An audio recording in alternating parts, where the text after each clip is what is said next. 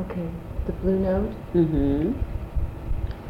And another East Side club called the Faust Club. The what? Faust? Uh-huh. Let's see, those are the only two. Sunday I sang at a little place in East St. Louis, and for the life of me I cannot think of it. It's been long since torn down. A lot of wonderful musicians came out of there. It was on State Street, cannot remember it. But those are the memorable clubs or places. All right. So is there any more that you want to say about racism?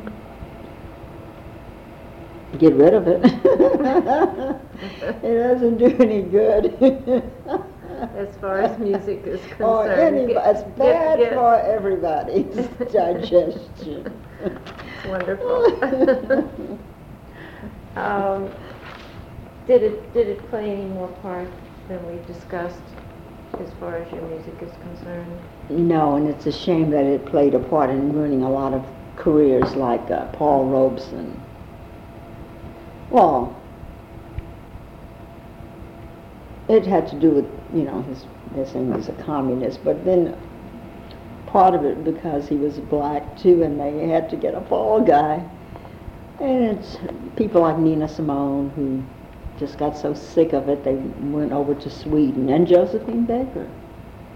She would have probably stayed in St. Louis. I don't know if that was good or not. Yeah, she was so far ahead of her time. Wasn't she, though? Everything. Yeah. There's a new book about her. Oh. Out. I gotta get it. Yes, it looks wonderful.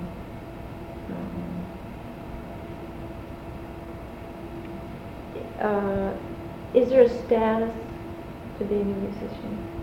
I think so. It's a status and a stigma. A stigma? Why a stigma? Well, some people think you're so different from the average human being, and you're not really. You just have more imagination, I think, and a little God-given talent or ability, but you're just like anybody else. Well, we had a wonderful visit before we did this interview. We must have spent an hour together talking, and about everything else, so we wouldn't talk about music. And I was glad for that opportunity because I think people are sometimes in awe of those who have a talent like yours. And I still am. I'm in awe of a lot of artists. In fact, I'm even afraid to approach a lot of them. So I get a taste of my own medicine. I'm going to run down a few items here and see if you want to comment on anything that we have missed. Life in St. Louis, when you played, and since you've been here, and thinking, beginning in the 60s, people, audiences, clubs, the pay, jobs in music, family, and segregation. Well, we covered a wide ground, yeah. I think we did too. I'm going to just check back and see if there's anything that I feel, and you can be thinking at the same time. In fact, I think I'll turn the tape off. Is your musical style still growing? I hope so. Do you have any particular direction that you can sense that it's changing into? Well, getting a little more realistic, I hope. Soulful, I guess. I don't know, like soul music. I guess all music is music of the soul, if it's really music. I hope it just gets realer and it can reach people. That's the main thing, and strike some kind of feeling in them, especially hope. Yeah. Is Hope seems to be dying fast these days. There's so much going on that's negative. All right, Jeannie, I've enjoyed being with you, and I've enjoyed You listening to you. too. And I look forward to doing this, and I appreciate your time. Well, I appreciate the honor of being chosen. Before I do sign off, Mhm. you know, the perspective as a woman, Mhm. what has that meant? I think we've always had freedom in music. We, regardless of this women's lib and stuff, we've always been musically liberated, I would say. I don't see a lot of women. Now I do, but there weren't a lot of women in, it has nothing to do with jazz, I guess, and rock, but women have always played a big part in jazz, in the bands and everything. So you never felt you were in a man's world? No, not at all. Not the kind of music I'm in. Okay. Would you want to sing your way out? Sing my way out, shoo-ba-doo-ba-doo-ba. Thank you. Great. This is moving. Well, I want to talk about what you've done, what you've been able to do, and I've got something here that the young audiences gave me. It said that you've been in the Muni, in Showboat, Right. and Annie. Excuse me. What years were those? Well, let's see. Muni, Annie rather, was recent, this past summer, 89, and Showboat was in 86. Okay, 86. Okay. Was it? And that was the first time you'd been in the Muni? They've had lots of versions of Showboat, so this last one, Captain Andy, was played by Eddie Bracken. Oh my! He looks great. He's got all his hair, and he's very vibrant looking. He looks terrific. How are the big stars when they come here? I guess they're like anybody else. Some want to be quiet and to themselves, and some are very personable. Just like, like I said, your average person. All right. You received an Emmy Award from the National Academy of Arts and Sciences for A commercial, a singing commercial. Oh, can you tell me about it? It was the Leather and Cloth Warehouse, and they had companies around most of the major cities, back east especially.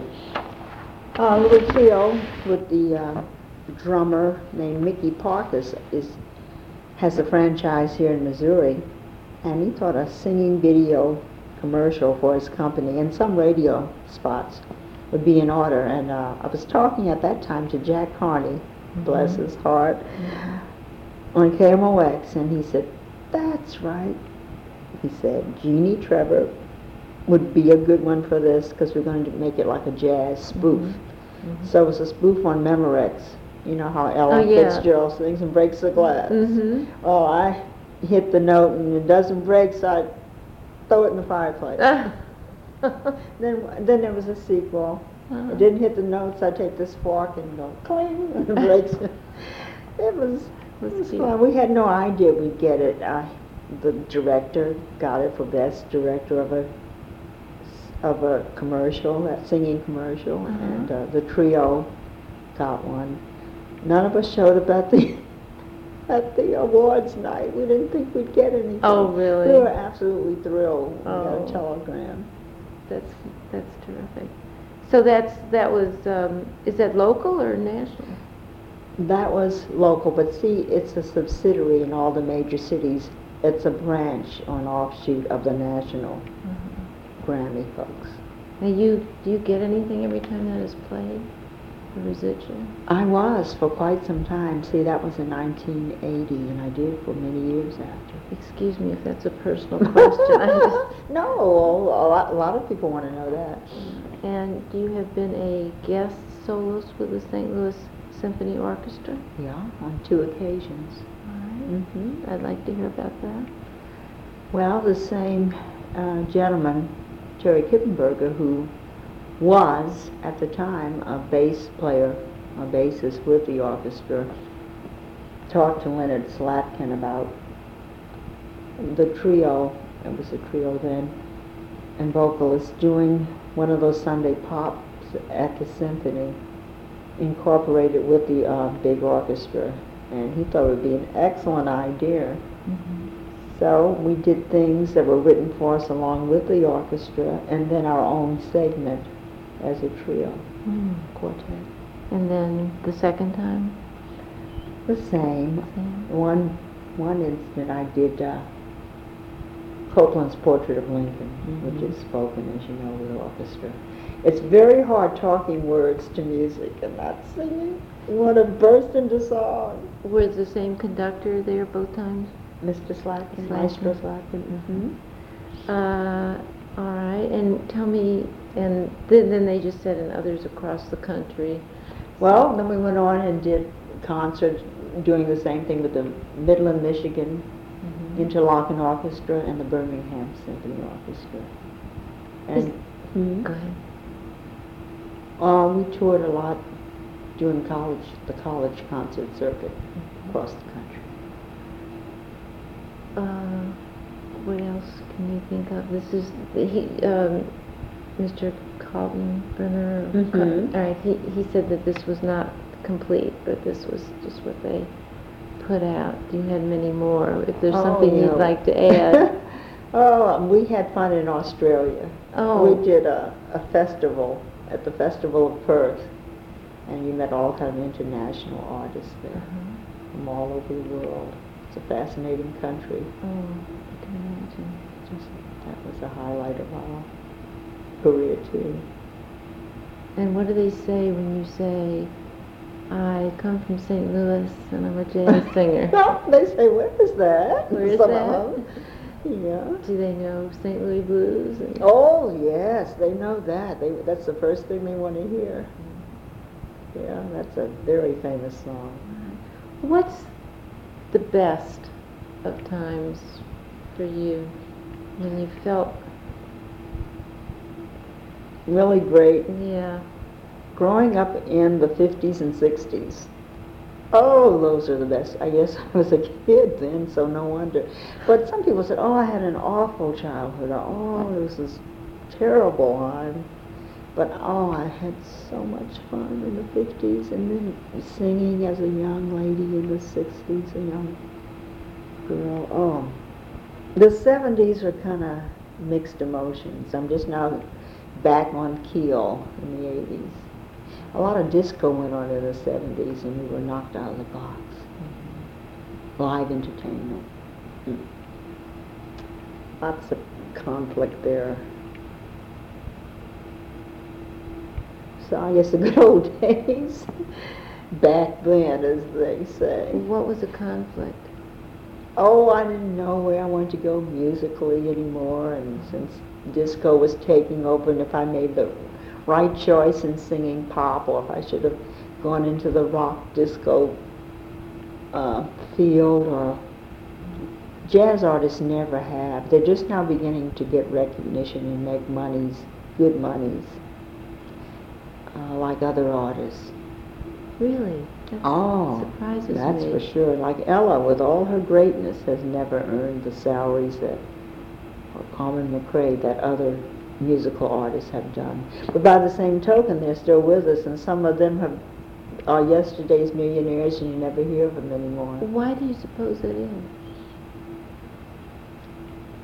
Well, jazz is a very introspective and personal kind of music.